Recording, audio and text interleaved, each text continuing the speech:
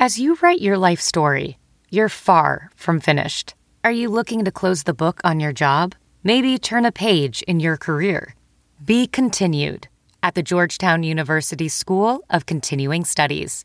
Our professional master's degrees and certificates are designed to meet you where you are and take you where you want to go. At Georgetown SCS, the learning never stops, and neither do you. Write your next chapter. Be continued at scs.georgetown.edu/podcast. What's up, Bear fans? This episode of the podcast is brought to you by our friends at MyBookie. The NFL preseason kicks off on August 1st with the Hall of Fame game, and soon we'll have regular season NFL and college football to toil over. That means it's time to make an account at the best online sportsbook, no demand. That's right. I'm talking about MyBookie. With an easy, no-hassle mobile site, 24/7 customer service, and bets on every sport and prop imaginable, MyBookie provides a fun, safe betting experience. And if you deposit today, MyBookie will hook you up with a 50% deposit bonus. That's right. Put in 100, they'll give you 50. Put in 1,000, they'll give you 500. It's just that easy. So go to mybookie.ag and sign up today with promo code BEARS100. At MyBookie, you play, you win, you get paid. This episode of the podcast is also brought to you by SeatGeek. Let SeatGeek take the confusion out of your ticket buying experience. Instead of shopping dozens of sites all over the web for the best deal, let SeatGeek do the work for you. Their app scans the entire web for the best deals to your favorite game, concert, or show, and rates them on a scale of 0 to 10 to let you know if you're getting the best bang for your buck. Use promo code ACAA at checkout to receive $20 off your first purchase. That's $20 off the first purchase. So what are you waiting for? Promo code ACAA for $20 off your purchase. SeatGeek, life's an event. We have the tickets. My guest today, one of my favorite people of all time, former head coach of my alma mater, Western Illinois University. He was a longtime assistant to Hayden Fry in the University of Iowa. We cover that. We cover his time at Western, and we also dabble at the end. So you got to stick around. Dabble at the end with his time at when there was a guy named Khalil Matt. No, some guy that plays for the Bears. You have to stick around in the whips on the show to hear who it was. But I had a wonderful conversation with Coach, and was really happy to be able to get him on the show. Hope to have him on again real soon because the man coached 37 years, and I'm sure that we didn't burn through all of his stories, even though we got through an awful lot when I spoke to him last night. So what do you say we go ahead and get on with the show? It's the Don Patterson episode on the Bears Talk Underground, so let's get to it.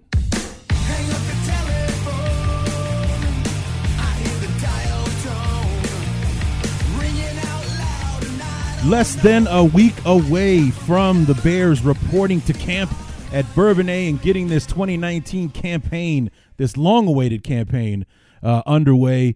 The next Monday, the rookies report to camp. A week from today, on Thursday, the veterans show up, and tomorrow, on Friday, a week from tomorrow, the first joint practice of the 2019 Chicago Bears gets underway, and it's all rolling downhill from there until we finally get to September 5th, Thursday night. I was going to say Sunday night football, Thursday night football, Bears-Packers kicking off 100 seasons of Bears football, kicking off 100 seasons of NFL football. It just can't get much better than that. The only thing better than all of that, a Bears W at the end of the night. So, and we all know that's going to happen. Aaron Rodgers ain't got nothing for the Bears. That's nothing.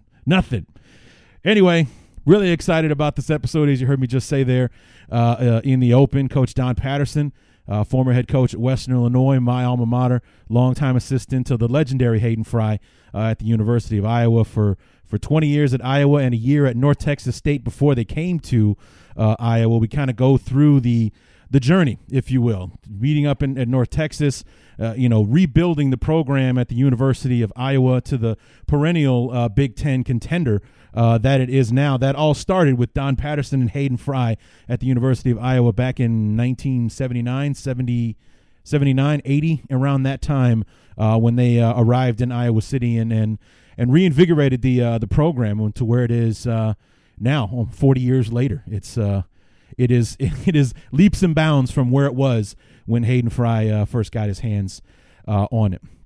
We talk about his time at Western Illinois, where he and I crossed paths with one another, and the end of his illustrious career.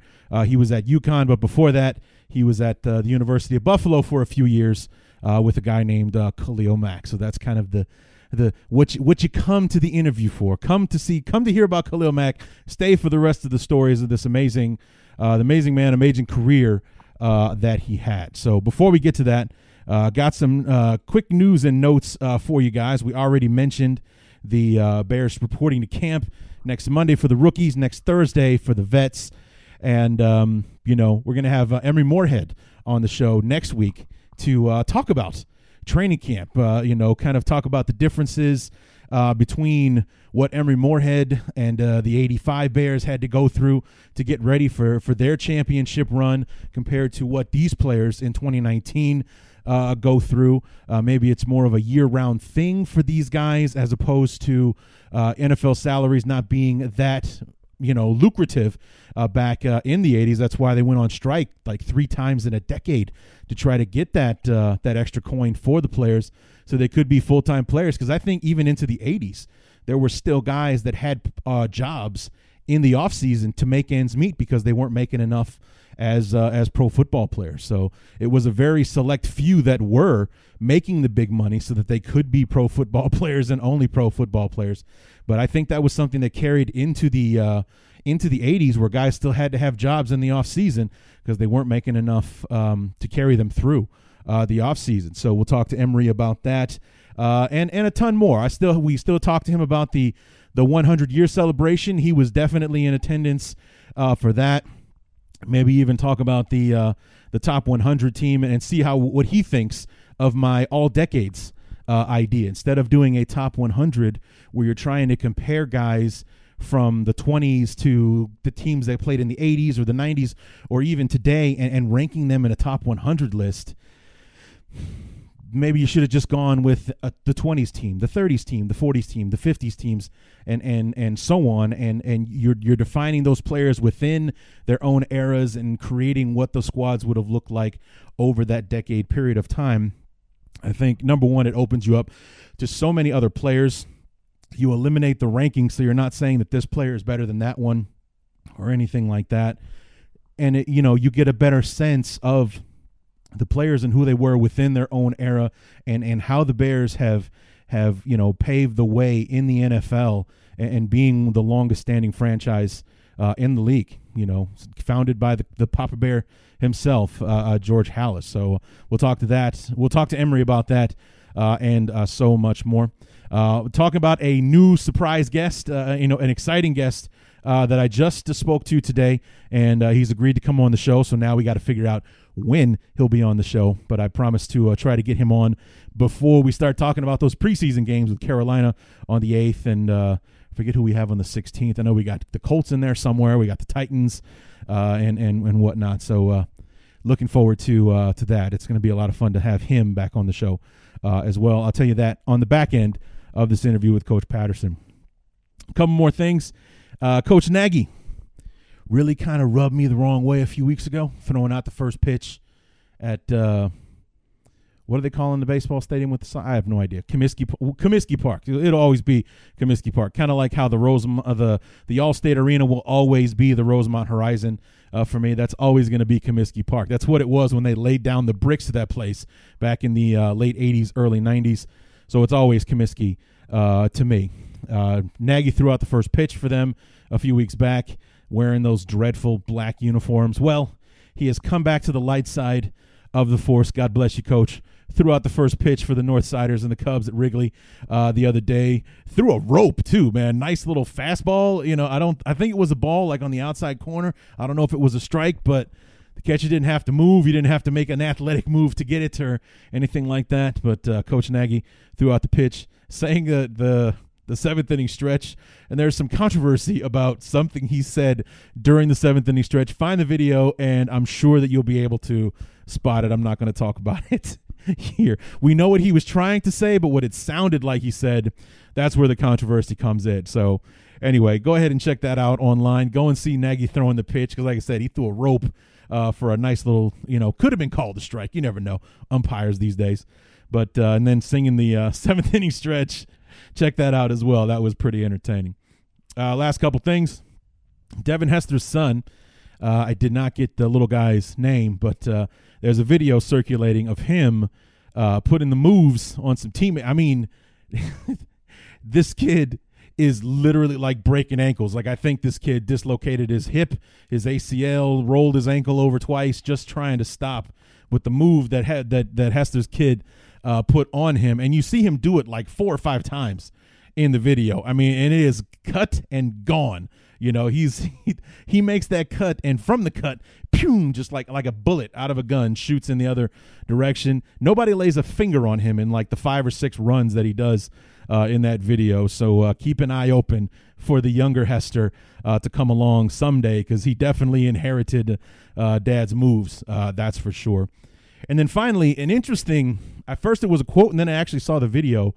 Cordero Patterson was asked by a media member, I think it was some kind of, maybe it was a charity function or something like that. It wasn't a Bears thing. Asked him what it felt like to be a Super Bowl champion. And the answer was actually pretty surprising. He's like, that Super Bowl doesn't mean anything to me. I'm paraphrasing, because he used the S word. He doesn't mean S to me. I'm on a new team now, and I'm gonna working to build my legacy with this new team. So the Super Bowl, that was last season. That's behind me. I'm here with the Bears. I'm looking forward to what we're going to be able to do here in Chicago. A surprising answer. Usually people would just be like, you know what, it feels great. I love it, and blah, blah, blah. It was a great experience. And it's like, forget about that. It's like, I'm worried about, we're not talking about Super Bowl 53. That's old stuff. We're on to 54 now. We're working on getting to Miami. Atlanta, that's old news. So very interesting when I saw that. And I think he's got his head in the right space for that. He's not living on his time with the Patriots. He's trying to make his most of his time here with our beloved Chicago Bears in Chicago. So I'm really interested in seeing what Patterson is going to bring to the table. And it's ironic that the last news and note thing that we're talking about is Cordero Patterson when we're talking to Coach Don Patterson on the show tonight. So I think that's a perfect segue, if you will, to go from talking about the Cordero Patterson, the fire plug that could be one of the top utility men in the league this year. He's lined up at running back. He's been a receiver. He was the difference in the game between the Bears and the Patriots last year when he ran that kickback for a touchdown. Those 2 special teams touchdowns, he produced one of them, and the Bears lost by a touchdown. So Cordero Patterson was the difference for the Patriots in that game. Hopefully he'll be the difference maker in a few games for us this year as well. So we'll use that as our segue to get to our interview with Coach Don Patterson, former head coach of Western Illinois, my alma mater, longtime assistant to Hayden Fry at the University of Iowa, and quite honestly, one of my favorite people of all time. So without further ado, myself and Don Patterson, enjoy the talk.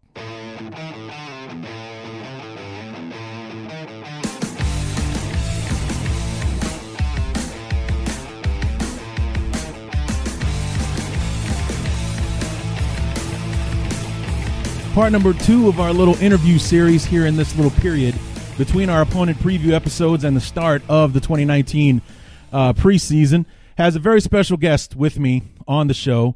Longtime assistant to the legendary Hayden Fry, longtime head coach of my alma mater, Western Illinois, Coach Don Patterson. Coach, welcome to the show, sir. Larry, it's great to be with you. Thanks for extending the invitation. I appreciate you coming. If you don't mind, I have a little story I want to tell you before we get started, okay? Okay. All right. So remember 2002, the fall of 2002, our long commute from Macomb, Illinois to Cedar City, Utah to play Southern Utah. You remember that trip? I remember it vaguely. I remember we won the game. We did. Yes, we did. Well, it was a very long commute. We drove from Macomb to Chicago, to fly from Chicago to Las Vegas, to drive from Las Vegas to Cedar City, Utah. It was about a 14, 15-hour commute from where we started to where we finally finished. And between Las Vegas and Cedar City, we stopped at a casino in Mesquite, Nevada to feed the team before heading off to the hotels. After we got done, remember that. You do remember that. Okay, great. So after we have dinner, I'm standing outside the casino. I came out by myself. I see a little huddle of people kind of off to the right there, about 10, 15 feet away. So I go to stand over with them while we wait for the team to get bussed up so we can all get into our vehicles and finally head off to the hotels. And as I'm standing there in this little circle, there's an older gentleman talking to everybody. And finally he pipes in and asks me, "Who might you be, young man?" I'm like, "Oh, my name is Larry Dyer." And he says, "Oh, yes, Donnie's told me about you." To which I said, "And who might you be?" And then laser beams from the crowd of people surrounding him burning a hole in my face. And that, Coach, is how I met Hayden Fry. So yep. I had no idea. Yeah, you're talking about a college football Hall of Fame coach, of course. He's a great football coach, and Coach Fry's still alive. He celebrated his 90th birthday back in February, last day of February. Wow. And I had the privilege of having lunch with he and Shirley at the end of April. And he's hanging in there, and he's sharp as ever mentally. About that. I mean, I just and of course I knew who Hayden Fry was. I was well aware of his reputation and that you had coached with him for many, many years, and I knew the legend that he was. But obviously, I had no idea what Hayden Fry looked like, because there I was standing in front of him, and I didn't realize it until everyone was ready to kill me for asking Coach Hayden Fry who he was. So not my finest moment, but very memorable to me, at least. Yeah, well, Coach Fry was the kind of guy, he was never really offended by much of anything, just a really warm people person, and I think that's one of the keys to his success as a coach. And there it was, so that was my little story. I'll never forget that as long as I live. I found it deeply flattering, actually, on two fronts. Number one, that Hayden Fry knew who I was before I spoke to him, and number two, you apparently had still, gave him a reason to know who I was in the first place. Made me feel very good about what I was doing for you and for the program at the time.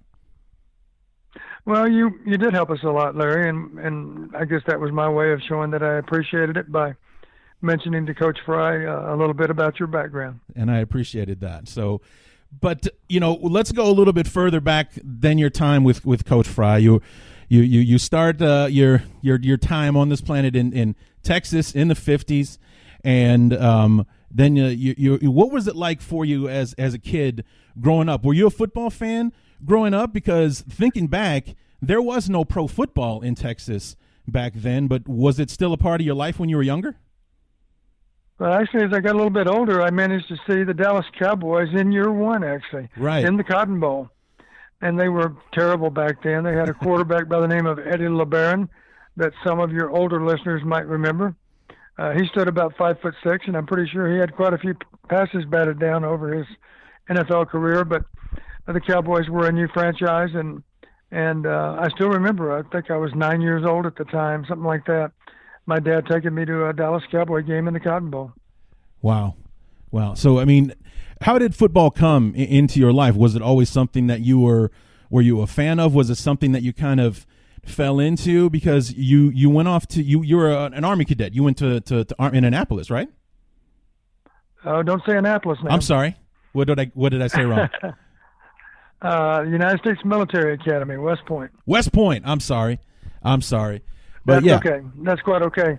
Even as a kid, Larry, I always enjoyed football. My high school had a good tradition of football. So I remember when we were really, really young, we had our own game going across just outside the end zone across the field. And this was a small high school in Texas, so it wasn't that difficult to be a good player on a school team that was small, just in terms of enrollment. We didn't have that many players, but I thoroughly enjoyed the game. I was a good player, not a great player. Played quarterback and defensive back.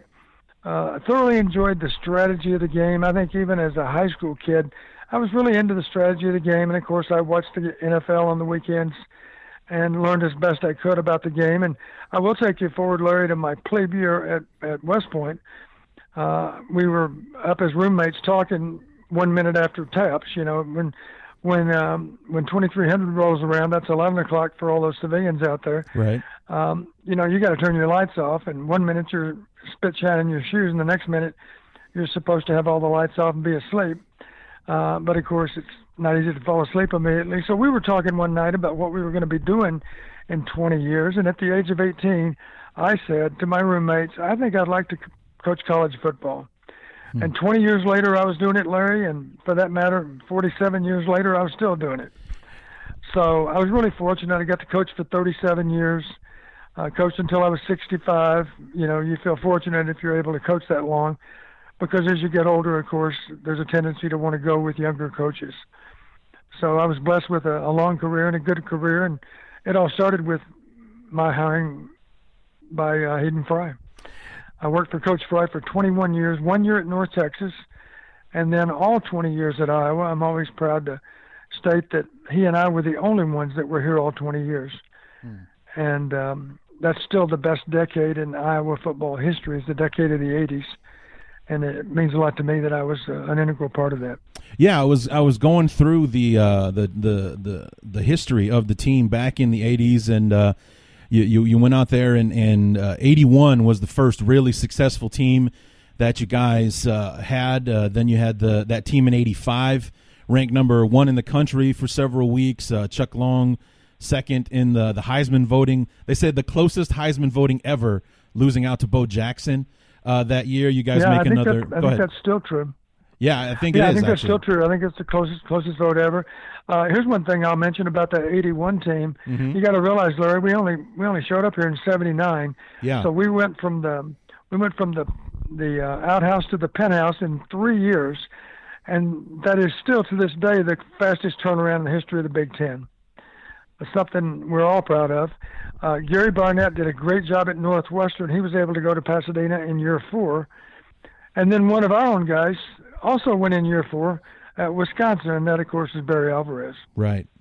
Yeah, quite a coaching tree. But we are the only staff to do it in 3 years is the one that was at Iowa back in 1981. Because that's one thing that I was interested in as to when you and Coach Fry arrived in Iowa, is like the state of the program, and it was when I was reading it was on Wikipedia, and I was reading it yesterday, saying that when Iowa beat Michigan at this point, it was the first time they'd won in 15 years, or the first time that they'd beaten Illinois in 12 years, and things like that. Like there was this long lineage of losing for Iowa against their Big Ten opponents that Hayden Fry kind of put a stop to when you guys came to town and took over for the Hawkeyes. That's true. To put it in proper perspective, I do recall this. Iowa, before we arrived, had 17 consecutive non-winning seasons. I think there's definitely at least one 500 team in there in those 17 years, maybe a second one. I'm not sure about the second, but I do know there was a 500 season in there. Back in those days, you only played 10 games, and yet they'd gone a couple of decades without winning, so almost a couple of decades. So it was really meaningful to the fans to be able to win. It was meaningful for all of us. And for that matter, when Coach Fry, he'd had a lot of success at North Texas, and that was my first year in coaching.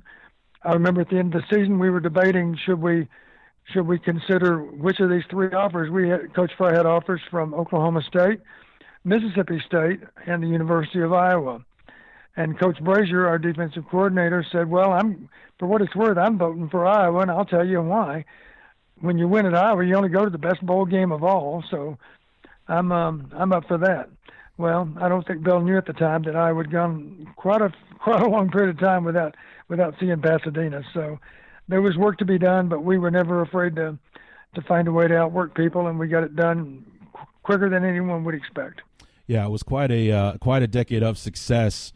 You were talking about how sometimes they only played 10 games, and I had forgotten with all of those marathon overtime games that exist in college football now that ties were a thing in college football, because there was a bowl team that you guys, I think it was it may have even been a Rose Bowl team that took a 6-3-3 record to a bowl game that year. I do remember that we had a season with 3 losses, and the joke then, of course, was, is there any reason we have to wear ties for this particular function, because we were sick of ties. Yeah. Pretty amazing to have 3 ties in 1 year. We actually had a tie. Here's a good trivia question for those fans out there that think they're really, really good BYU fans. We happened to play BYU in the Holiday Bowl 1 year. We had an excellent team, and so did they. Matter of fact, they had a Heisman Trophy winner at quarterback, and now I can't think of his name. You'll probably know it right off the top of your head. But anyway, we ended up playing those guys to a tie.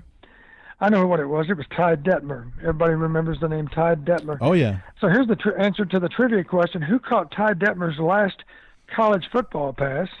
And, of course, a BYU fan would assume that it's a BYU receiver. In fact, it was Carlos James, a cornerback for the Iowa Hawkeyes. How about that? And that's one reason the game ended in a tie. We actually missed a field goal at the end of the game, and at the very end of the game, they had a pass interception. They suffered a pass interception against us, and the game ended up as a tie. It seems so silly. All those fans from both schools, and for that matter, both teams, had gone to the trouble of being in San Diego for a bowl game, and then we had to all walk away with a tie score. So I think for those kind of reasons, I think overtime quickly followed. Yeah, that would be disappointing to have to go to a bowl game and to, like you said, to travel to as far, especially with for Iowa, to travel all the way to San Diego to basically walk away with just about as much as you started with in that kind of instance. Yeah, very true. So, tell me, Coach, what was it that Coach Fry did when you guys got to Iowa that got the culture changed around as quickly as it did? Well, we were fortunate, Larry, because there was a really, really good football team that wore black and gold back then. And I'm talking about a team that played on Sunday. And I bet you have an idea of who it might be. I do. I'm going to go with the Pittsburgh Steelers. Yep. Yeah. Yep, and we got permission from the Steelers. Those stripes on our uniforms were exactly the same width as those stripes on the Steeler uniforms. So we were fortunate that they would allow us to in many ways duplicate their uniform. It wasn't exactly a duplication, but fundamentally it was a very, very similar uniform to that of the Steelers. I've heard from certain people in the Steeler organization that said they used to think of us as their AAA team. We were their farm club. Nice. As a college team, being followed by a bunch of professional players.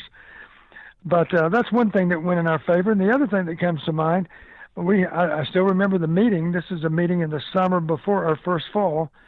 And the big question that was solved on that particular day was, what kind of logo are we going to have on this helmet? And as you can imagine, with losing teams, of course, comes a new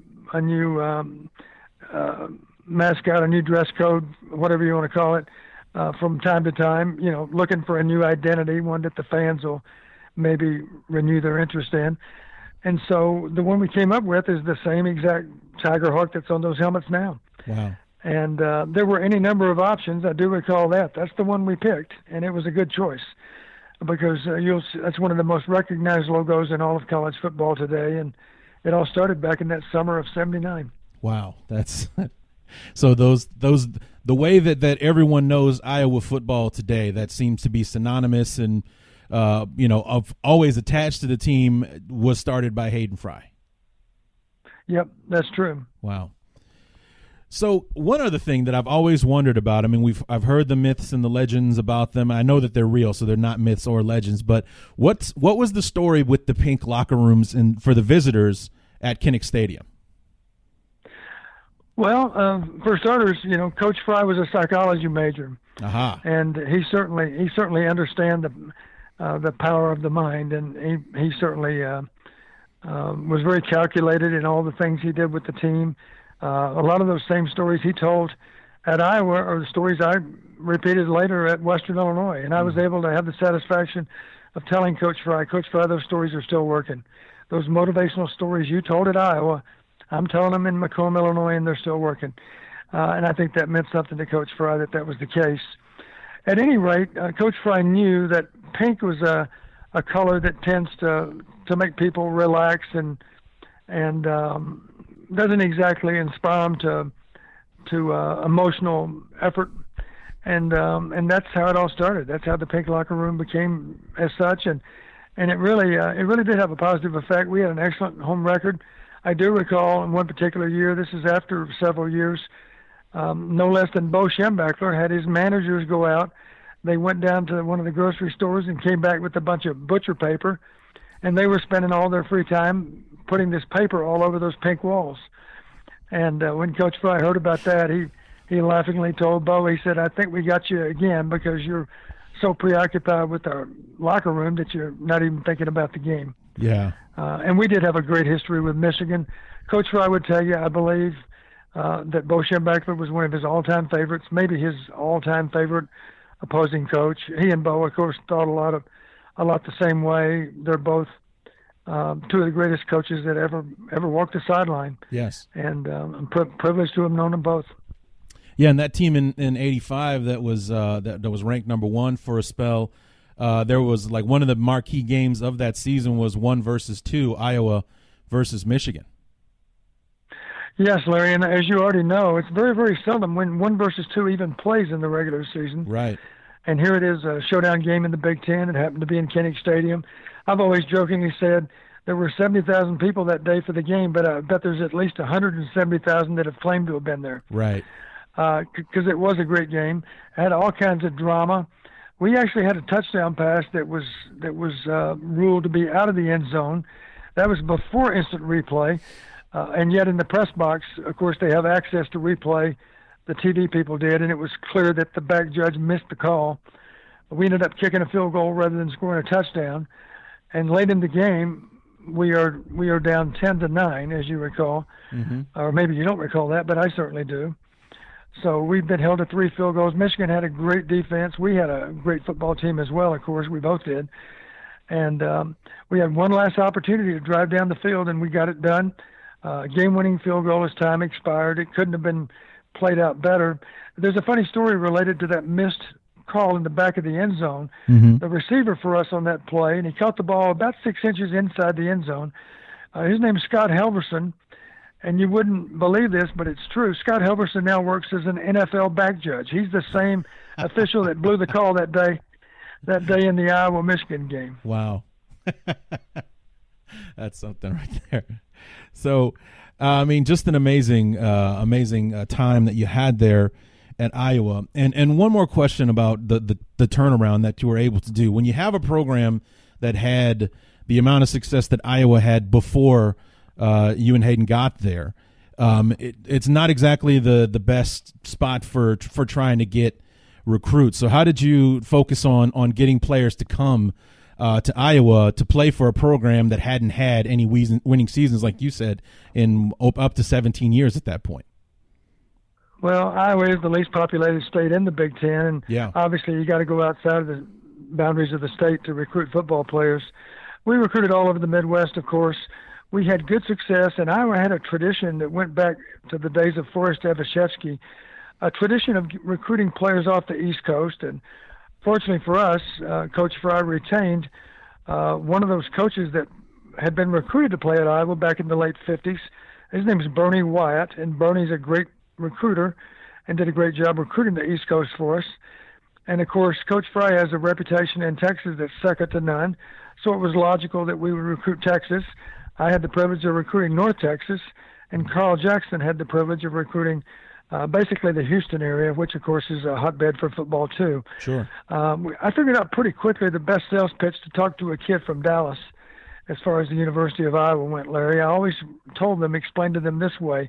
In the state of Iowa, we do not have professional sports. Yeah. So if you're a little kid growing up in Iowa, you aspire someday to be able to play for the Iowa Hawkeyes. So the way I explained it to a kid from Dallas, we are the Dallas Cowboys of Iowa. Yeah. And that certainly had good effect on those kids because they realized I wasn't lying to them. Everybody supported the Hawkeyes. Yeah, that's definitely true. I've lived in Iowa for pretty much my entire adult life, and black and gold is everywhere, especially where I'm hanging out these days. I live in Cedar Rapids, but I work in Iowa City, and that town is painted in black and gold as it should be. It is absolutely everywhere out there. Yeah, an Iowa football game it's not a game, it's an event. It's a special event, and most years there are 7 of those home Saturdays, or I guess Nebraska might be played on Friday, of course, on Black Friday, but everybody that knows anything about Iowa football knows about those 7 home games, and they probably have them committed to memory. Even they're not going to be out of town on those weekends if they can help it. Yeah, and tailgating starts early out there for sure. For an 11 o'clock kickoff or a 1 o'clock kickoff, it's they're beating the sun out there sometimes, getting ready to tailgate for those games. Yeah, I don't really understand it. Of course, for all those years, I never really was part of the tailgate scene, so Right. I never really understood why do people show up so early for a football game. And of course, with TV nowadays, you might have an 11 o'clock kick, Yeah. and yet that means they're simply going to show up at 6 o'clock rather than 7 or 8. They're going to get their tailgating in one way or the other. If they have to start early, that's what they'll do. That's true. That's true. So when you're out there in at Iowa, when you were recruiting, are there any players that we might know that you brought to Iowa? Well, probably of all the Texas players that the general public knows, I recruited some from Wisconsin that were great players and some that were great players from Texas. Probably the best known is a guy that ended up having a great career. He had a great career at Iowa, but he also had a great career with the 49ers. And for that matter, he went to work for the NFL in their front office, and his name is Merton Hanks. Oh, wow. Okay. Merton was a great football player. I like to tell the story about how I found Merton. He went to Lake Highlands High School in Dallas, and I was looking at a running back from Louisville High School, which is a suburb of Dallas. This is a great back that was being recruited by everyone. And I happened to be watching game tape of Lake Highlands versus Louisville, and that running back broke free from the line of scrimmage time and time again. He always got tackled by that same guy. And so my question to the Louisville coach is, who is that safety that's playing for Lake Highlands? Because I gotta check into that guy. He's impressed me because your guy can't make him miss, and your guy's a great back. And that was Merton Hanks. It came down to us and the University of Texas because he was highly recruited. But I'll always be grateful to Merton that he chose Iowa, because that was not the popular choice. As you can imagine, if you grow up in Texas, people frown on you leaving the state. And yet Merton had the courage to do that because he was convinced that Iowa was a better place for him. Was there anybody that we might know that you recruited that you missed out on? Well, people have asked me, what's your favorite recruit that you were not able to sign? Right. And I can give you a definite answer there, but I'll give you a couple of clues first. Okay. He did go on to win the Heisman Trophy. Ooh, okay. And the high school he went to had another player from that high school that also won the Heisman Trophy. 2 Heisman Trophy winners from one high school. Isn't that amazing? Amazing, yeah. It's Woodrow Wilson High School in Dallas, and that player is a guy by the name of Tim Brown, who went on to play, of course, for the Fighting Irish. Yeah. Let me tell you a quick story about Tim, because Sure. It says so much about him. Everybody in the country recruited Tim Brown. He was a great player. There's no doubt about it. Actually, the football program was not very good, but Tim just stood out, of course, because he was like a one-man show. Sure. Anyway, as the recruiting process developed, I was so excited to be able. Kids can only make 5 official visits, and Tim had 100 choices, and thankfully for us, we were one of those 5 choices.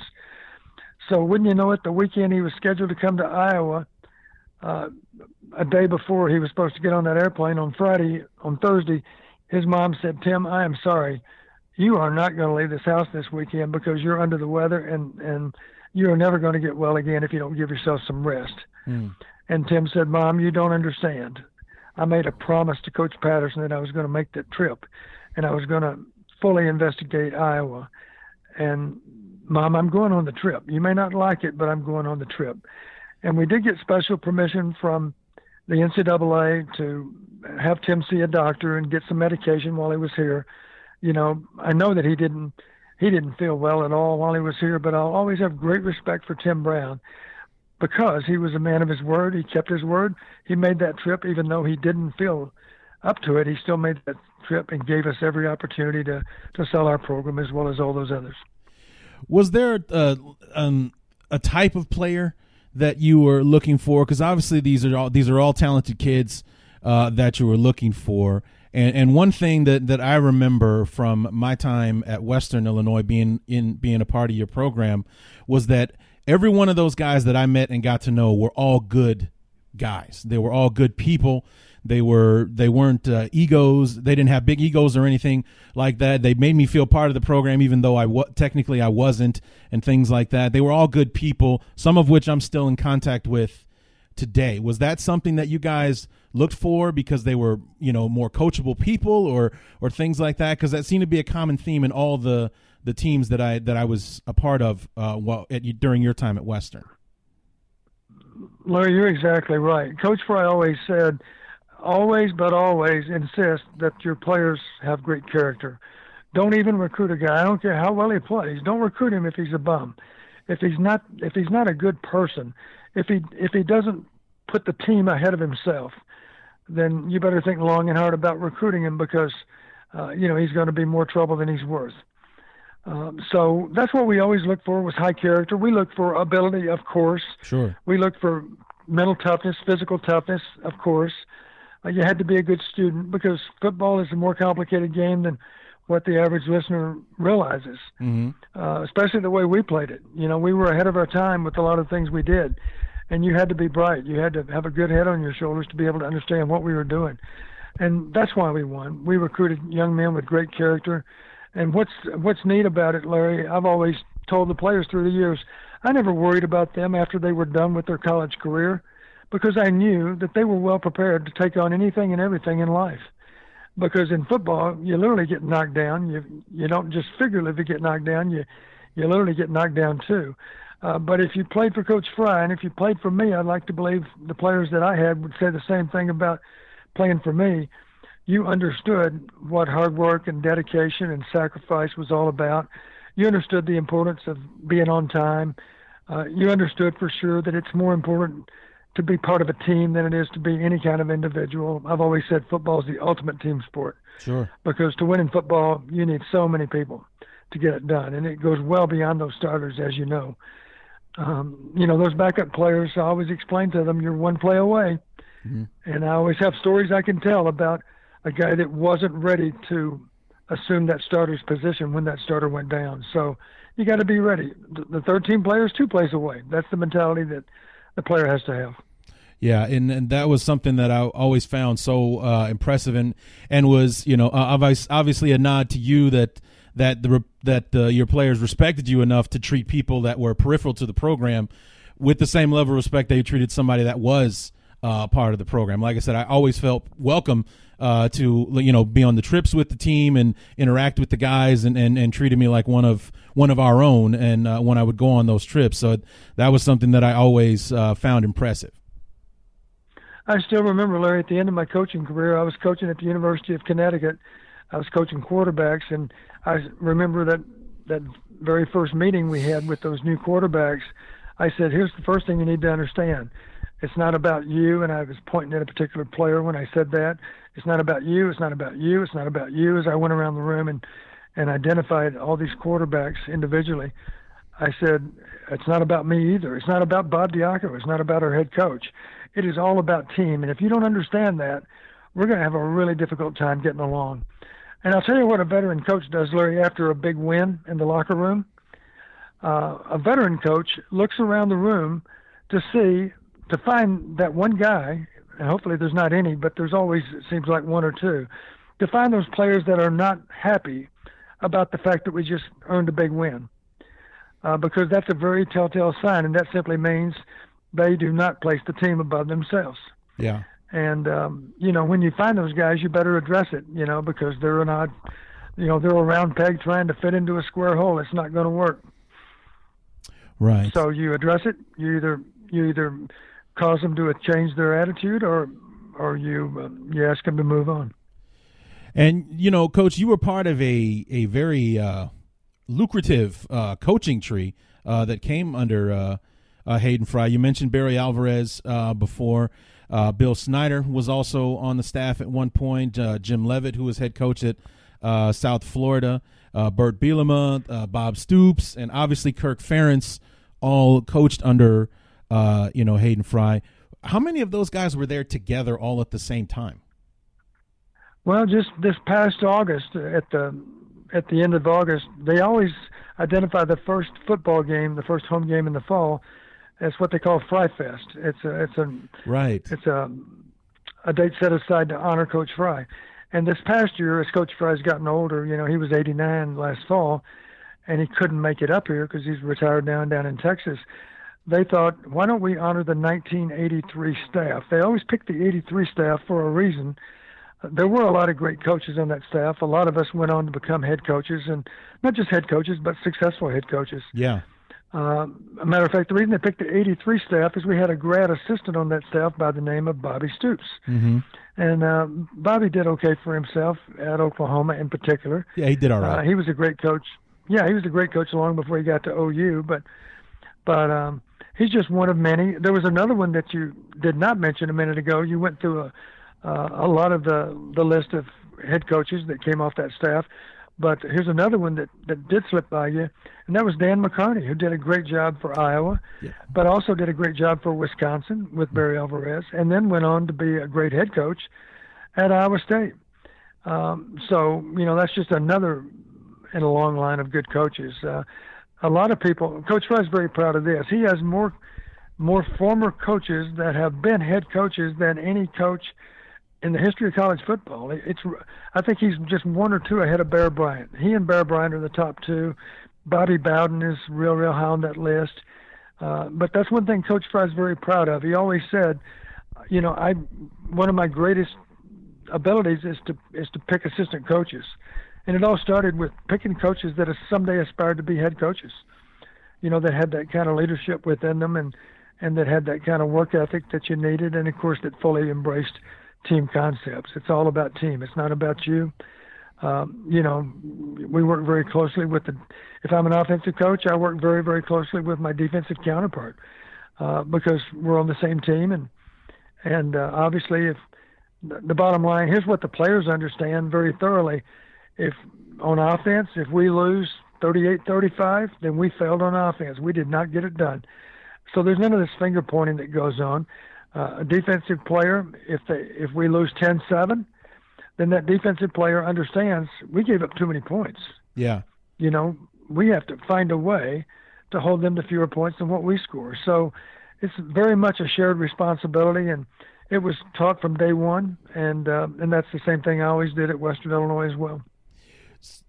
Did you have any were there any instances that maybe you would have been able to leave Iowa to take a head coaching job before you actually did at Western Illinois? Well, it's funny you mentioned that. Actually, there's a pretty good story relating to that. I was working late one night, like I always did, and my wife called up, and she said, I just want to give you a heads up that you're going to get a phone call in a few minutes. And it was already 10 o'clock or later. And I said, okay, who from? And she said, it's a writer from the Kansas City Star. And the University of Kansas had just fired their coach. And this writer had an unusual idea for a story. He said the purpose of the story, and the reason he wanted to talk to me, he said, I know who the next coach at KU should be. You've never heard of him before. His name's Don Patterson. Well, here was his rationale. Bill Snyder had gone to Kansas State and done great things at Kansas State. And he figured if we can't hire Kansas State's head coach to come to KU, we should hire somebody that worked for Bill Snyder, that thinks like Bill Snyder. They can give us the same advantage that Bill Snyder has given to Kansas State. And that was me. And the rest of that story, though, Larry, we were right in the middle of our season. Not in the middle. It was in November, I guess. But we had a big game coming up on the weekend. And I told my wife, our time is not very good. Our daughter was in high school at the time. And she said, well, I understand you want to be a head coach. And if they make that offer to you, I understand. There's no way you can think long and hard about accepting it. But just for the record, we're going to stay here in Iowa City until Brooke finishes school, and we'll come down on the weekends and see you. But I hope you understand, it'd be nice if she could finish high school where she started high school. And I certainly understood that. But the bottom line, Larry, is I did go to Coach Fry the next day, and I said, Coach, you need to know about this. This is going to hit the Kansas City papers, but I want you to know I had nothing to do with it. This guy called me. I haven't pursued this opportunity at all with KU. Mm-hmm. And I never did call KU. My mentality then was, if you want me to be your coach, you can call me. Sure. And I don't know exactly, I'm not really privy to exactly what happened in their decision-making process, but I didn't pursue it.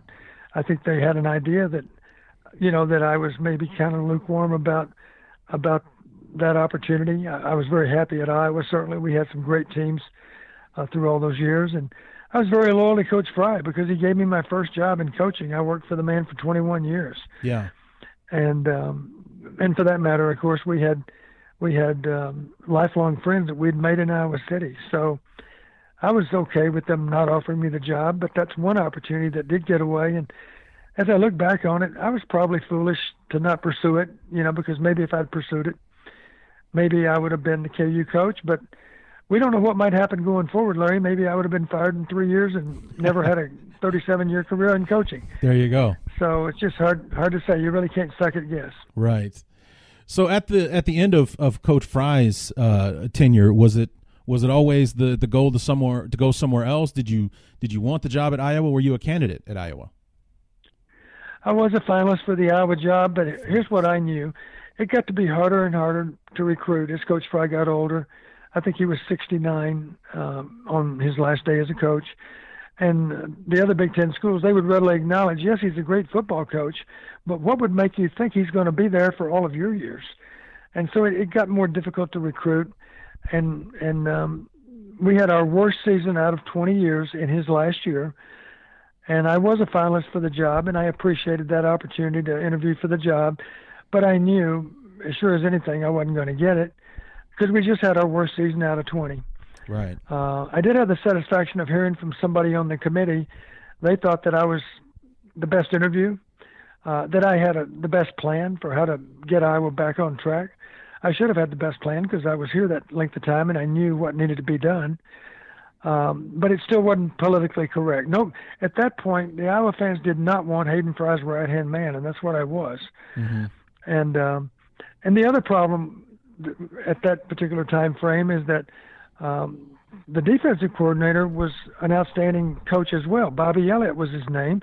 That's the son of Bump Elliott. Bump Elliott hired Hayden Fry to come to Iowa. So Coach Fry was in a real pickle because he really couldn't recommend one of us over the other. Right. Because we were both good candidates, and he preferred to stay out of it at that point. It's a little bit like President Obama, I guess. He doesn't want to recommend anybody for the Democratic ticket right now. And I think Coach Fry thought, well, I really can't recommend Coach Patterson or Coach Elliott over the other because they're both outstanding coaches and they both deserve the job. So he left it up to the AD and the selection committee, and they made an outstanding choice, of course, in Kirk Ferentz. Kirk and I were on offense together back in the 80s. We were jogging buddies for 9 years, 81 through 89, every day at noon. We went for a 5-mile run, and Kirk's a close friend to this day. I still do analytical work for the Hawkeyes, and I do it for some other friends too, but I'm very, very loyal to Iowa football, and I'll do anything I can to help them win. Yeah, that's amazing, Coach. So you made it over to Western Illinois, and that's where our paths finally crossed. You started there in for the 99 season. That was actually my first year at Western. I came to know you when I made the switch from physical education to a broadcasting major in 2000 and was part of the crew that did the coaches show. And that is where, I got to know you and become closer to the program, which I always just thought was the coolest thing because, I didn't think that you as a coach, you'd be busy enough that you wouldn't have time to talk to us or anything like that. And you came in every week to do the coaches show with us. I looked forward to it every week. And then in 2001, I was on the announced team, and the rest is history from there. But you talk about some of those teams that you had at Western, especially that 2002 team that we were talking about just a moment ago. Probably was that the best team that you think you had, the 2002 team that was ranked number 2 in the country? Well, the 2000 team was, of course, a special team. That was our first championship, and then another championship in 02, and then we didn't win a championship in 03, but we had another outstanding team that went deep into the playoffs. Gosh, it's hard to pick between the 02 and 03 teams. I think most people would say those were the two best teams we had. Sure.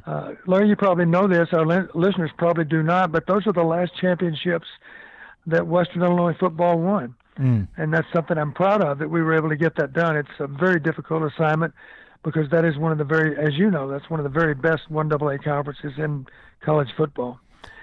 What a great opportunity for us. I think back to some of those games that we won right at the end. We were always good with 2-minute offense. You remember that? I do. We had quarterbacks that had nerves of steel. I always used to say if we're down to one play to win the game, Russ Mickner's pulse rate's going to go up, I don't know, maybe 1 beat per minute. It's not going to go up very much at all because he is cool under fire. If he became a doctor, I'd want him operating on me because he is one smooth operator, one guy that never, ever became flustered in game situations. And truthfully, he should have been an NFL quarterback. That's another discussion. He ended up as a great arena ball quarterback.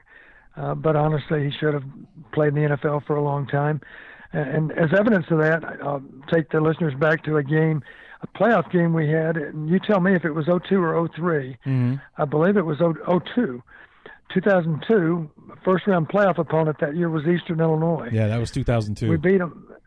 Yeah, 2002. We beat them something like 47-9. And the quarterback that day for Eastern Illinois was a guy by the name of Tony Romo. Yep.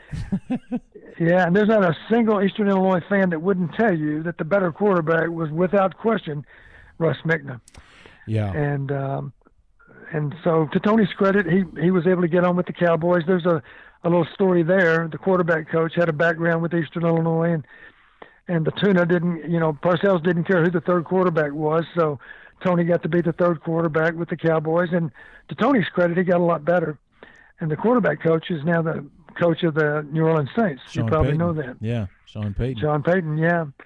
So there's a little bit of luck involved, and it does help to have a contact maybe to give you a chance to make a team. But that was a great football team. We lost in the second round. We played a second-round rematch against Western Kentucky. You remember the game well. I do. 31-28 was the final. Yep. Mike Cyphers missed a 61-yard field goal, I believe it was, on the last play of the game. That missed by about a yard. And then 13 days later, Western Kentucky won the national title.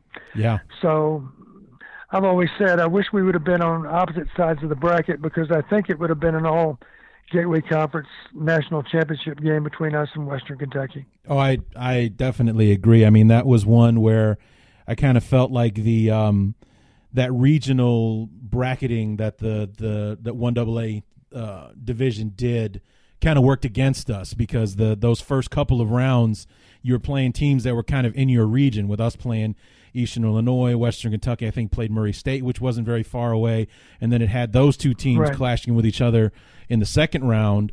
And it really was what I thought to be basically the winner of this game wins the national championship, and that's exactly what happened. Western Kentucky went on to beat Georgia Southern, and then who did they beat? The Louisiana team. McNeese. Thank you, McNeese State. Beat McNeese pretty good. Beat them by several touchdowns. Yeah. And, I mean, that's something that was always – that season actually has been my argument even since then about big-time football or 1A football going to a playoff system, because in that year, Western Kentucky was, I think, number 12 going into the playoffs, and they beat the number 3, the number 2, and the number 1 team in the country to claim the national championship.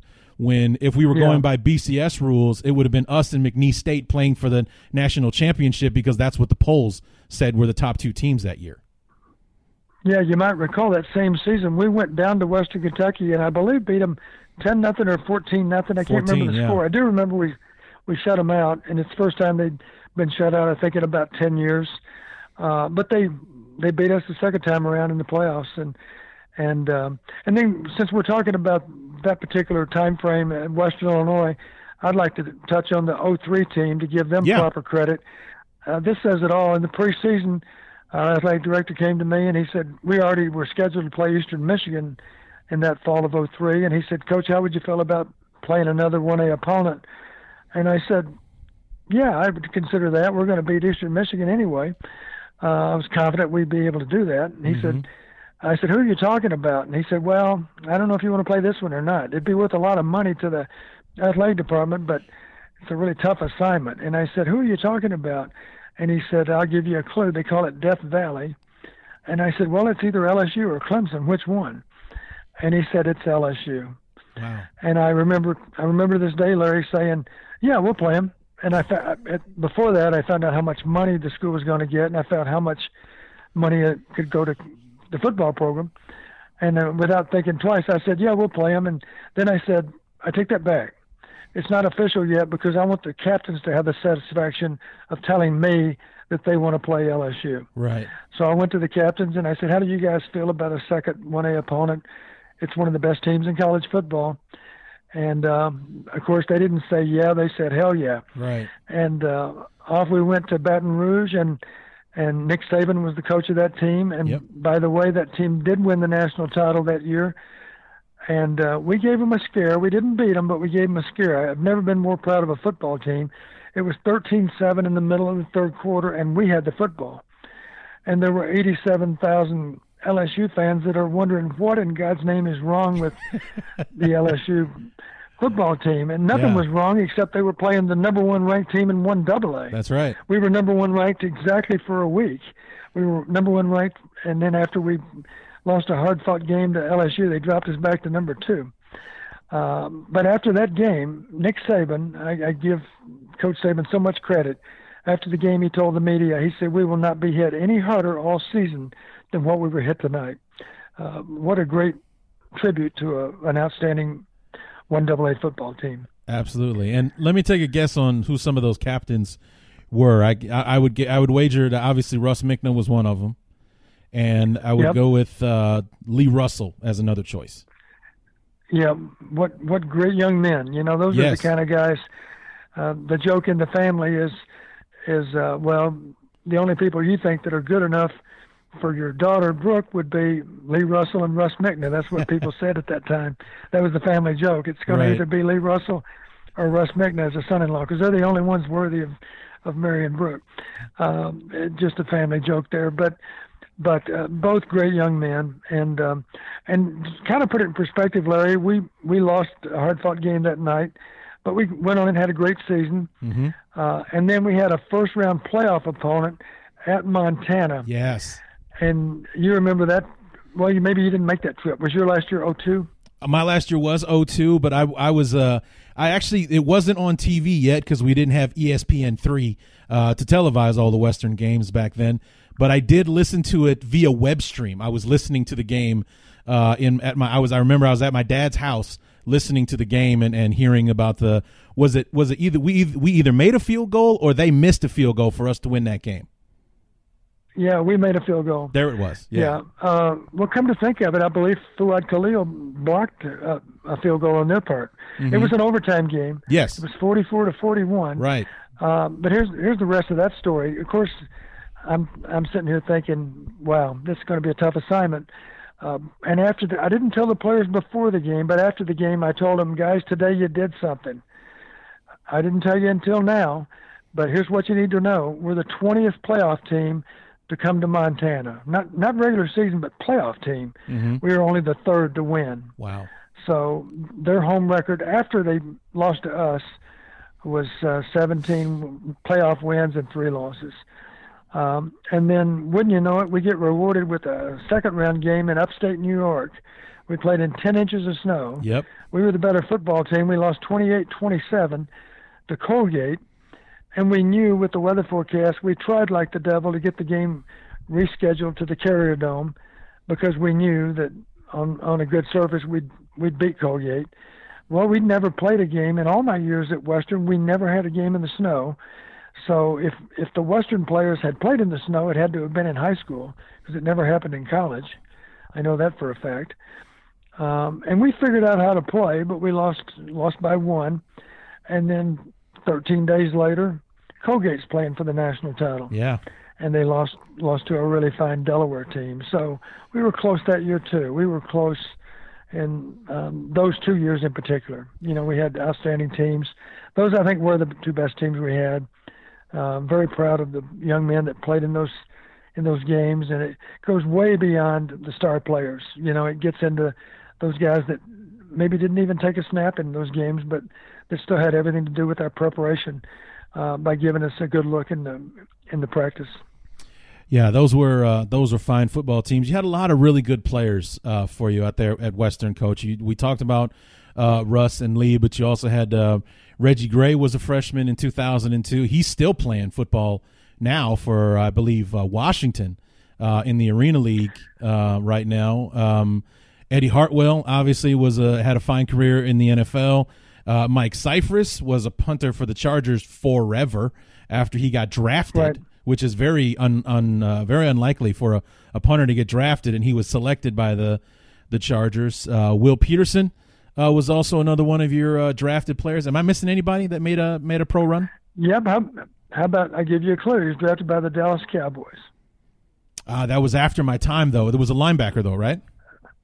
You're right, Jason Williams. Jason Williams. There you go. I think he was maybe a third-round pick of the Cowboys, third or fourth round. I can't recall, but those are some of the guys.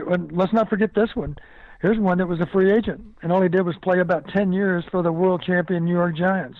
Rich Seubert, Richie Seubert. Absolutely. Yeah. You know what? I'm sorry that I forgot that one because it drove me nuts for years that nobody in the media would pronounce his name right. They kept getting his last name wrong. Saubert or Siebert or it's Seubert. It's Seubert. Just talk to the guy, please. That's not his name. That's right. But we've been so blessed to have the chance to work with so many great young men. They were not just great football players; they're just great human beings. Yes, they were, and like I said, I got to know many of them during their time, including guys like Eddie and Mike, who I got to know very well because he was also a broadcasting guy as well. So we spent some time together. You mentioned the snow at Colgate. The other thing that made that Western Eastern playoff game memorable in 2002 was the fact that I think anyone who was there would have prayed for it to snow because maybe it would have cut down on the horrible wind that we had to tolerate in that game. Do you remember how cold it was that day, Coach?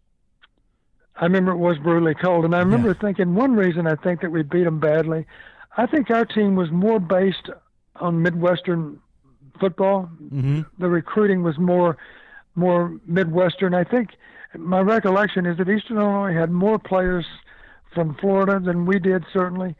And our guys, I think, were just more acclimated to the game. It helped that we played at home. You know, we had a home field advantage.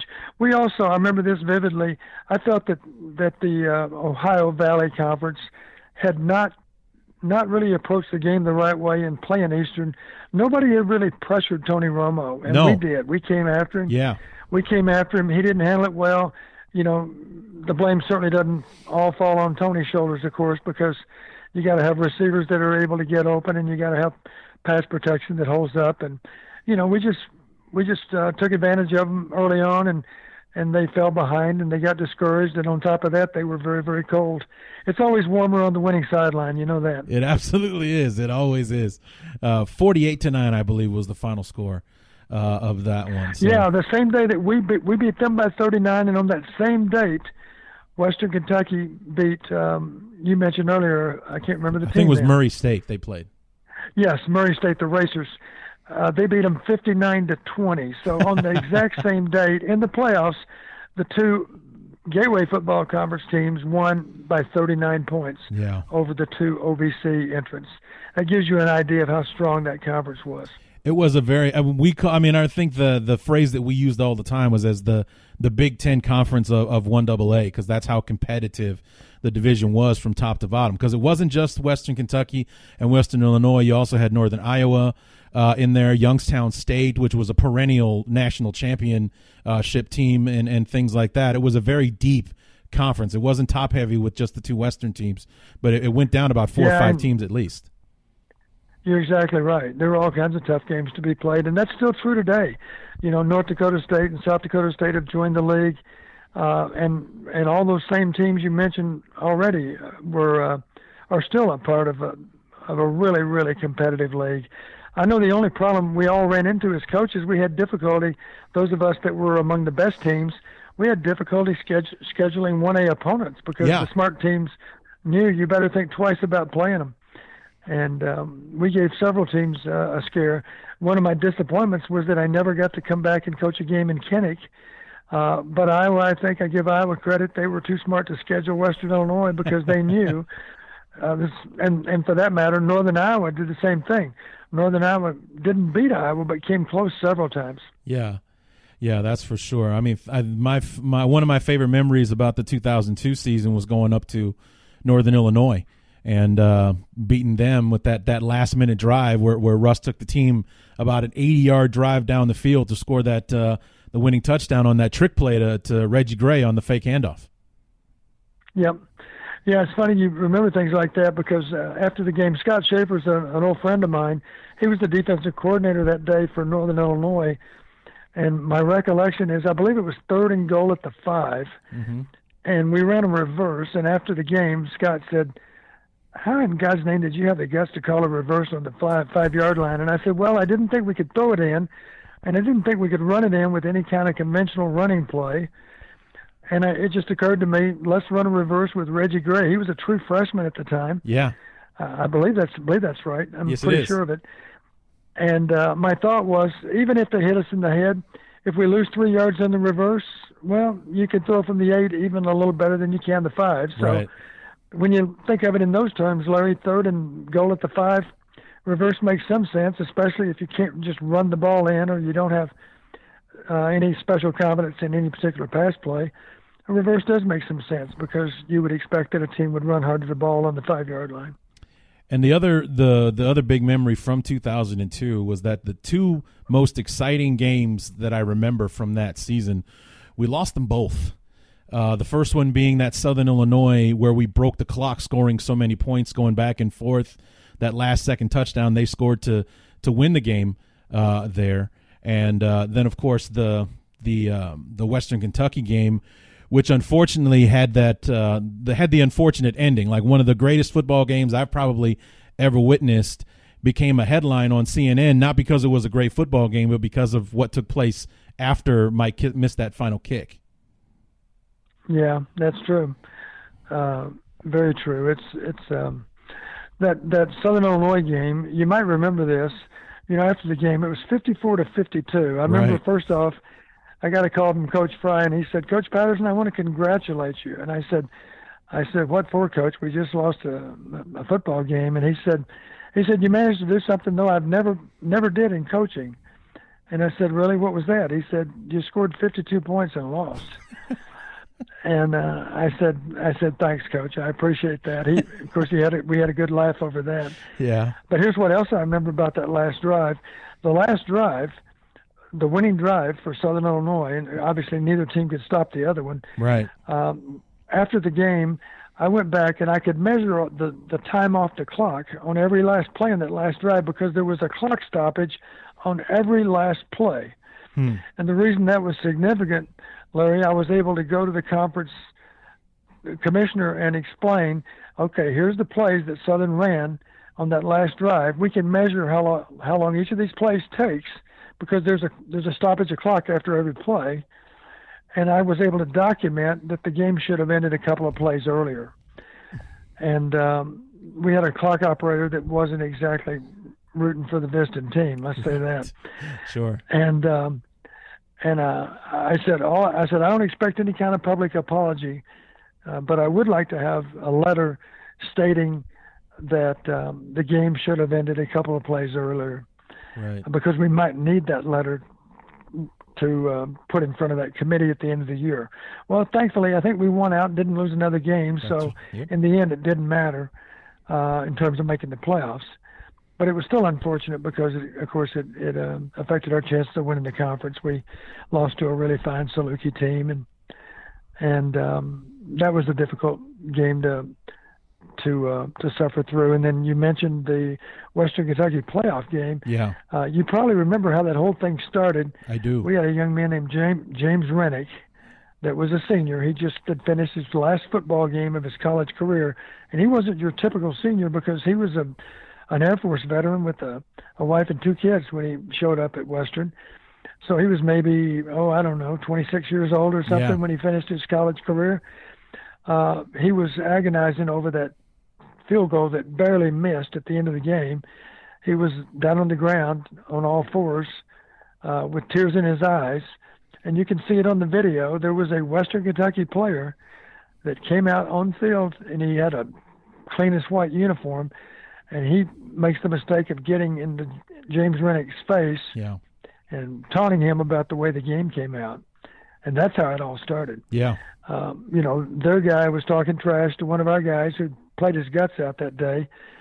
And one thing led to another, and then the next thing you knew, helmets were flying. And of course, the NCAA, you might recall this, they actually suspended players, not from the first game the next fall. They suspended some players off both teams for the next playoff season. And we actually went to Montana with a few guys having to miss the game. I can't recall how many, but we beat them anyway. And it was unfortunate that they didn't get to be part of that playoff experience the next fall. But, I think the NCAA felt we have to punish players on both sides of the field because, there were helmets thrown on both sides. Yeah, it was. I know Go ahead, Coach. I was just going to say, I know my daughter was worried for my safety because I was out on the field trying to stop it. Sure. And helmets were flying, and you might recall, of course, there was a sledgehammer that was that flew also that was swung, and it barely missed one of our players.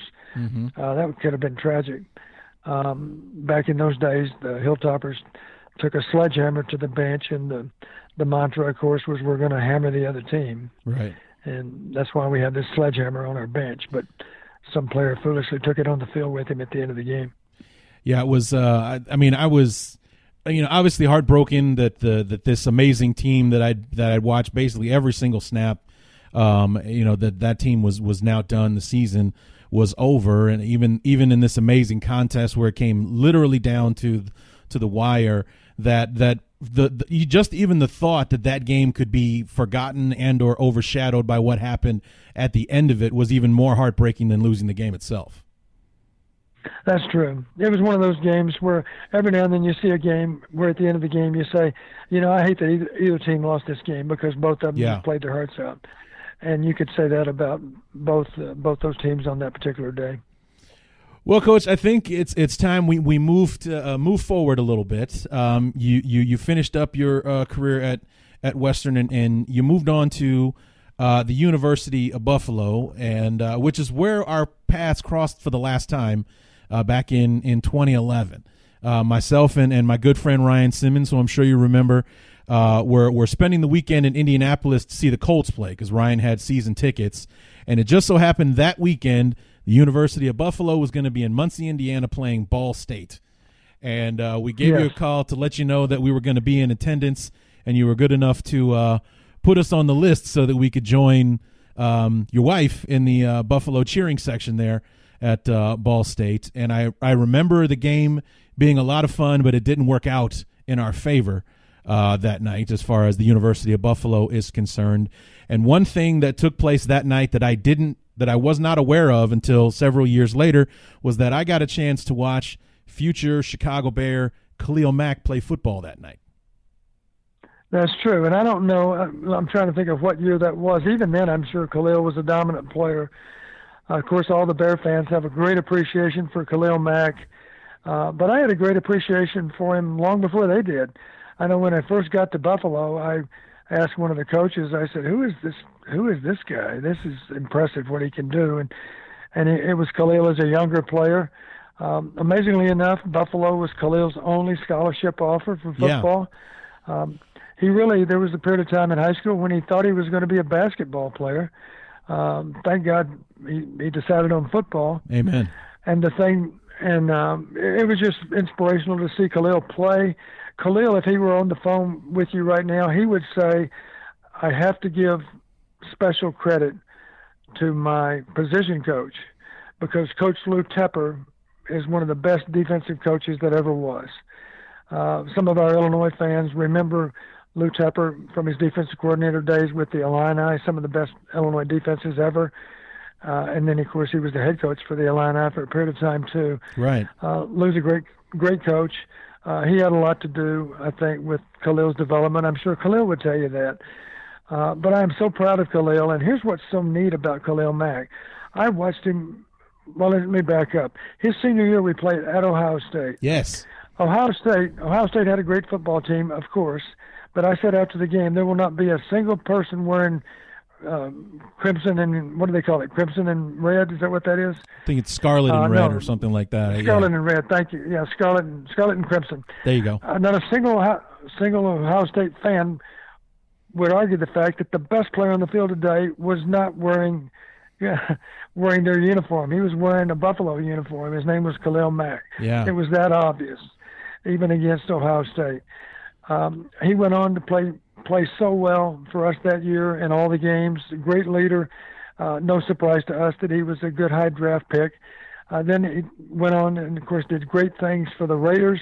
Mm-hmm. The Raiders foolishly traded him, but I'm so happy that they did because I'm much more of a Bears fan than a Raiders fan anyway. And here's the other comment I'll make about Khalil Mack, and I bet your Bear fans will agree with me on this. Sure. Khalil Mack had great value to the Bears for how he could actually play the game. That's obvious because he's going to contribute sacks and he's going to play hard all the time and make plays. But here's the intangible that he brings. Those other Bear starters, before Khalil Mack arrived, they thought they were playing hard. And then they saw Khalil Mack play. And then they realized, you know what? I think I can play a little harder. I think I can play more like Khalil Mack. Yeah. And that's what the Bear defense did. And with just a little bit of luck, of course, you could have made a deep run into the playoffs last year. I say you. I think of you as being part of that Bears organization, Larry. And if we can, now I sound like I'm part of the Bear organization. If the Bears can upgrade on offense a little bit, then maybe this will be the year for the Bears to return to a Super Bowl. I certainly hope so. Oh. I do know that Khalil Mack will do everything he can to make it happen. Yeah, from your lips to God's ears, Coach, that would just be the most fantastic thing. I mean, I was excited about this team heading into the 2018 season, and that was even before we traded for, I should say, Khalil Mack. We had this brand new head coach, a younger guy who was going to bring in a brand new offensive system. We went out in free agency and signed all these new exciting offensive weapons for our quarterback, Mitch Trubisky, to throw the football to. There was a lot of potential there, and I could not have imagined in 1,000 years that it would have resulted in the season that it was. But even then, I was saying before the 2018 season started, 2019, that's the year that I'm really excited about because it will be year two under Managi's system, year two, all these guys that barely know each other playing together in that system and all that kind of stuff. We had a full offseason for Khalil Mack, who had no offseason whatsoever last year. No OTAs, no training camp, nothing. 8 days from the day we signed him, he's playing Green Bay on national TV. And our number one pick, Roquan Smith, held out for the majority of preseason last year. So full OTAs, full training camp for him. Put that all together and mix it in a blender. I can't wait to see what that team's capable of. And, here we are. We're less than 2 months away from seeing what that team can do. And I'm literally counting the seconds for us to get there and see what the Bears can do this year. Well, I think you certainly have a lot to look forward to. I just know that Khalil will be a great leader for the Bears in the locker room and on the field, and he's going to do his part. And obviously, it sounds like your coaching staff certainly has an idea of where they need to upgrade and how they can make things even better than what they already are. Yeah, and one of the things that I think that is key to the success, you mentioned the kind of person that Khalil Mack is, and we talked earlier in our conversation about when the type of kids that you recruited to play football for you. I very much feel like that's what Ryan Pace is doing with the Bears as well. Not only does he want guys that can play the game, but that are as good off the field as they are on the field as well. High character guys, Akeem Hicks, Mitch Trubisky, Khalil Mack, as you mentioned before. Several guys on that team fall under that category, and I think it's more of a building or a foundation for long-term success as opposed to a team that can win today and lose tomorrow kind of thing. Yeah, and for that matter, since we're talking about the Bears football, I'd like to take the Bear fans back to those glory days of the Mike Ditka teams. Sure. Because a couple of those key starters for the Bears back then in those Super Bowl in that Super Bowl year, and maybe there were more than one. I can't recall. I know for sure there was one Super Bowl victory. I apologize. I don't know Bear football that well. No, just the one, Coach. Just the one. Just the one. Okay. Just the one. Just the one. Well, there were two guys that were instrumental in that season. There's a guy named Jay Hogenberg at center, and a guy named Mark Bortz at guard, and those are both old Iowa players. I saw Bortzy last Friday at a birthday party for Coach Brazier. Coach Brazier is 90 years old now, wow. And there were no less than about 50 football players that turned out to support Coach Brazier on his 90th birthday celebration. It's the other amazing thing that I love about this game of football is the relationships that you build with people that somehow always, like all the best people that I've known in my life, I know through the game. Whether it's you, my good friend Ryan Simmons, my friend from high school, Fritz, who has been my best friend since high school. I mean, just down the line, all of the best people I know somehow or another are connected through the game. Yeah, all I can say is that it's such a total commitment to be able to be successful in any given season. So really, you do build a special bond with your teammates and your coaches.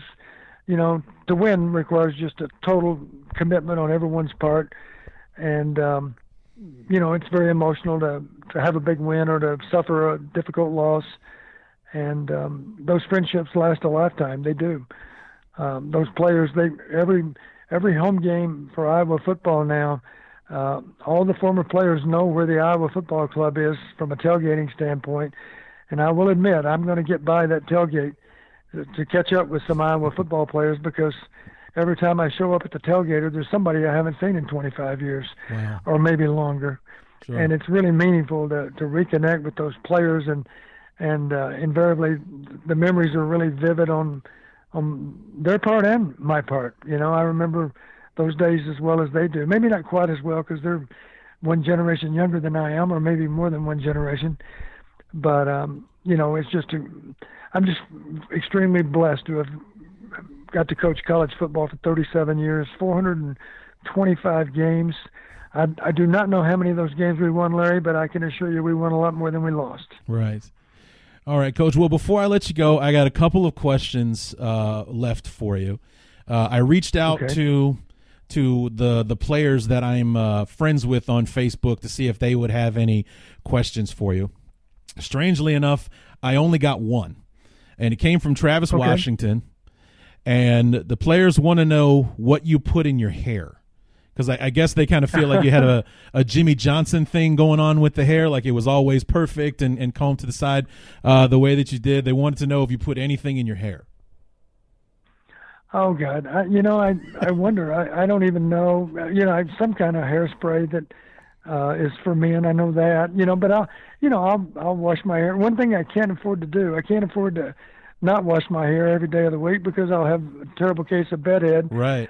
So I'll wash my hair and I'll comb it. And of course from my military background, I don't go too long without a haircut. I don't let my hair get too long. Me neither. But even then, to keep it in place, I got to put some kind of spray on it. I don't even know what it's called.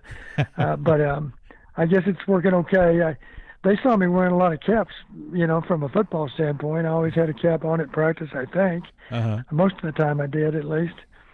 And certainly on game day I had some kind of cap on. I know that for sure. Maybe not always. I guess in the dome I never wore a cap. I can't recall wearing a cap in the dome. But that's funny. Travis thinks I do something to my hair. I can assure you also I don't color my hair. And if you saw me right now, Larry, that would be obvious, because right. The other day I had to identify my hair color and asked my wife. I said, "What do I put down?" And she kind of smirked and said, "Well, it's kind of obvious. You got to put down gray." Right. So I used to say, Larry, I've got one gray hair for every drop pass, but we never dropped nearly that many passes. No, we didn't. No, we didn't. So, but I'm blessed. I like to say I'm 68 years young. I'm not 68 years old, as some of your listeners know, but not many probably. Mm-hmm. I had a bout with cancer 11 years ago. I'm fortunate to be alive today. The hospital staff at U of I hospitals and clinics saved my life.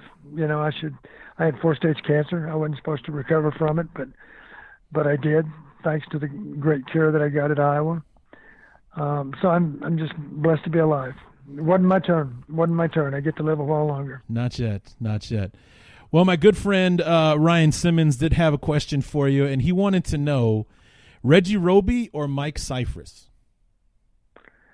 I would vote for Mike Cypress, and there's a story behind it if you have time. Absolutely. Okay. To this day, the NCAA record for punting in a season is Reggie Roby, 49.8. Mm-hmm. But here's the rest of that story. Mike Cypher's senior year, he averaged 48.02. But I remember asking our sports information guy, I said, do me a favor, go back and figure up Mike Cypher's average when we're on our side of the 50, when we're backed up. Right. He came back and he said, Coach, you averaged 52.0. And I said, that's what I thought. And I explained to him, I said, the reason I wanted you to do that, Roby has the NCAA record, 49.8, but Roby never pooch punted. And we have such a good offense. Mike Cypher's only punted 53 times in 13 games his senior year. Yeah. So that's 4 punts a game. Well, if you eliminate Mike's pooch punts, he wouldn't have had enough punts to qualify anyway, because I think you're required to have 3.6 or 3.8 punts per game. And Mike wouldn't have had that many because we had such a good offense. He only punted 4 times a game. So he still wouldn't have set a new record. Of course, it was 1AA versus 1A. Mm-hmm. But I would give a slight edge to Mike Cyphers. I think Mike Cyphers was a better punter. This says it all. How about let's go forward to Mike Cyphers as a professional punter. Mm-hmm. There's a playoff game. The Colts lose to the Chargers, Yep. and no less than the Colts quarterback. I think we know who he is. Yeah. Mr. Manning. Mr. Yes, Manning, after the game, said, "We lost today because of Mike Cyphers." Now, what a great compliment to pay to an opposing punter. Mike Cyphers is the best punter, in my mind, the best punter in the history of the NFL and in the history of college football. And there was a really good punter back when Mike punted for the Chargers, punted for the Raiders. And he generally had a better average than Mike, but that's the rest of that story, too. The Raiders had such an anemic offense, he always had a long field to punt on. Right. And so Cyphers had to punt sometimes from plus territory, maybe less than 50 yards to the goal line. And, of course, that's going to hurt your average, but Mike was really adept at that, too. Yeah. The pooch punting, as we call it, was another thing he did really well. So the punter from Oakland generally had a better average than Mike, but the dirty little secret is he also had a longer field to punt from. Yeah, because Mike was playing on teams with guys named Drew Brees and Phillip Rivers, who are, You're right. were awesome quarterbacks that didn't have trouble moving the chains most of the time. So yeah, that's probably going to happen. Now, don't get me wrong. Reggie Roby was a great punter too, but honestly, I'd give a slight edge to Mike Cyphers. I always remember Reggie Roby as a young kid. Number one, my grandfather was a big fan of Reggie Roby for one reason or another. And the other one was that I always remembered that Reggie Roby kicked the ball flat-footed. Like he was so flexible that he could basically kick himself on his shoulder blade and with his plant foot still on the ground. Like that's how flexible and powerful his legs were. He didn't have to leave the ground to do what he did when he kicked back in the day. I said this about Reggie, and there's no doubt in my mind this is true. You could be blindfolded and have 10 college punters lined up, and you could identify which one was Reggie Roby because the ball made a different sound coming off his foot than all those others. Amazing. And my final question for you, Coach, was when I Googled you the other day to do some research for the show tonight. You were not the first Don Patterson that came up for me. Were you aware that you shared the name Don Patterson with a famous jazz organist from the 60s and 70s? I think I was vaguely aware of that. I don't know much about that person, but I hope he enjoyed his music as much as I did college football. Yeah, he has albums with such titles as Ode to Don and The Return of Don Patterson. That was my favorite one. The Return of Don Patterson was the album he put out in 1974. So, yes. Wow, that's interesting. Maybe I need to study up on this other Don Patterson a little bit. Yeah, he's no longer with us. He's been gone for quite a while, but he apparently made his mark with that name because he's the first name that came up when I Googled Don Patterson the other day.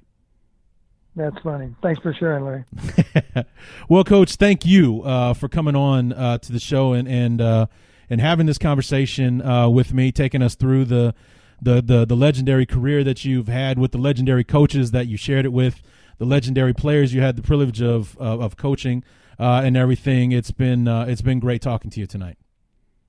Hey, it's my pleasure to catch up with you, Larry. I have a lot of fond memories of you guys back in Western Illinois days, and it's great that we can reconnect from time to time. So please stay in touch. Absolutely. Thanks so much for your time, Coach. You bet, Larry. Take care.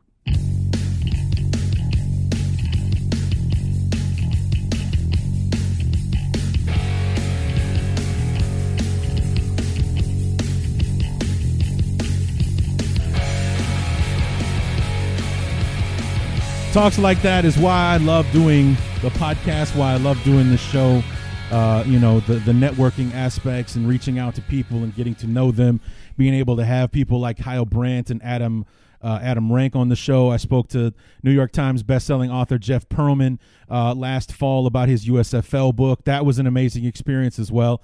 This is probably one of the most favorite interviews I've ever done, and I've had some amazing guests on the show, even during our opponent preview series, the Ross Jackson for the Saints, Brad Motter for the Rams, and obviously guys like Lauren Cox and Evan Western that we have on the show to talk about the Packers and the Bears and things like that. But this one ranks really, really high up there. I had a really great time talking to Coach. We got a lot of really fun stuff out of him. So that, Merton Hanks being the guy that he brought to Iowa, Tim Brown being the prospect that slipped through his fingers, a Hall of Fame wide receiver, a Heisman Trophy winner at Notre Dame, and just amazing. The people that he's come across and crossed paths with in his life. I mean, that 83 coaching staff that he was talking about with Bob Stoops was a grad assistant on that team. Hayden Fry being the head coach, Barry Alvarez, Kirk Ferentz, just an amazing collection of guys who went off and made their own name in college football. I mean, Barry Alvarez, synonymous with the University of Wisconsin. You almost forget that he had to start somewhere, and he started at Iowa with Hayden Fry. So it's amazing. And Coach P had a front row seat to all of that and the history and stuff that he was there for and everything. So, I mean, it's just an amazing life and time that he's had, and God bless him. He'll be around for a lot longer so he can come and tell us more stories and, entertain us again in the future. So I just want to thank Coach for coming on the show. Look forward to having him back on again sometime real soon. So that's going to do it for this episode.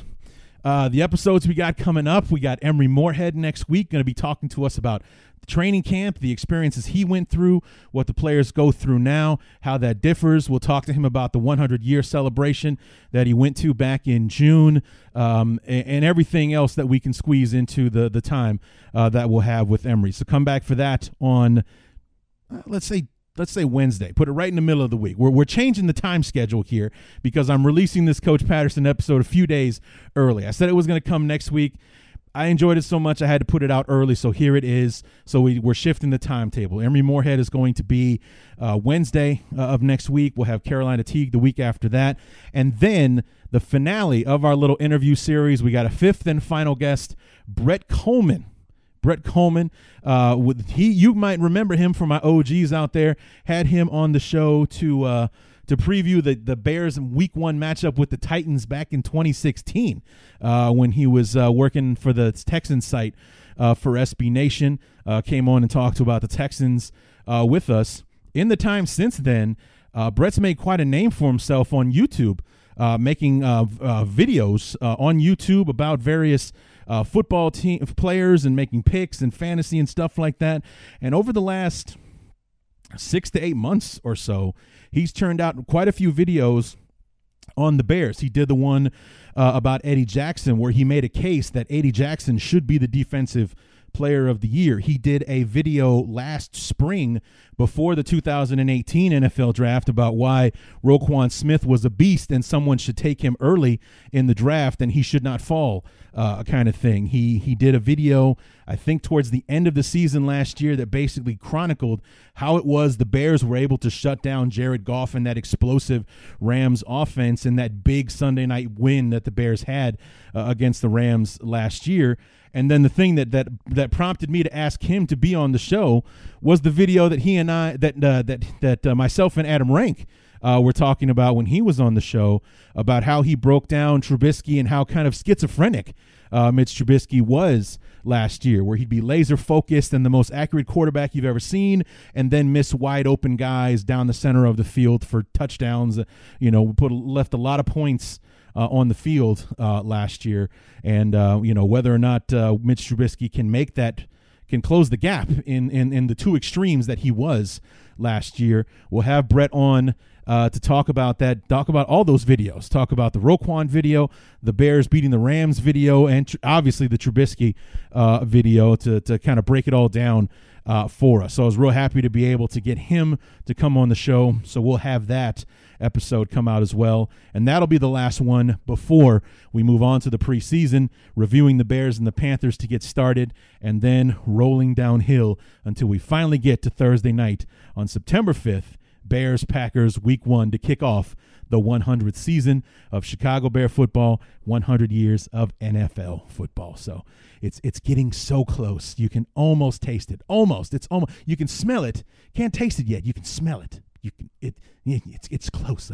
You smell that? It's close. It's so close. So anyway, that is going to do it, guys, for this episode of the Bears Talk Underground. Like I said, come back next Wednesday. Wednesday is when the Emory Moorhead episode will drop. We'll drop it right in between the rookies reporting and the veterans reporting. We'll drop it right there in the middle of the week. The week after that, we'll have Carolina Teague on to discuss various topics with the Bears and how a Chicago girl ended up in San Antonio and things like that and everything in between, and then polish it off with Brett Coleman breaking down those awesome YouTube videos that he's been producing as of late. So come on back next week. We're getting closer, and I'm staying busy until come hell or high water.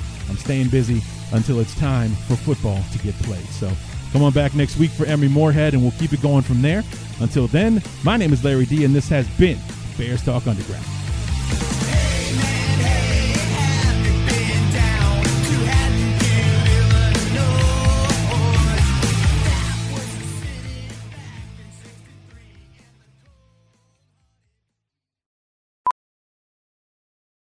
Ophthalmologist Dr. Strauss has seen firsthand how the metaverse is helping surgeons practice the procedures to treat cataracts.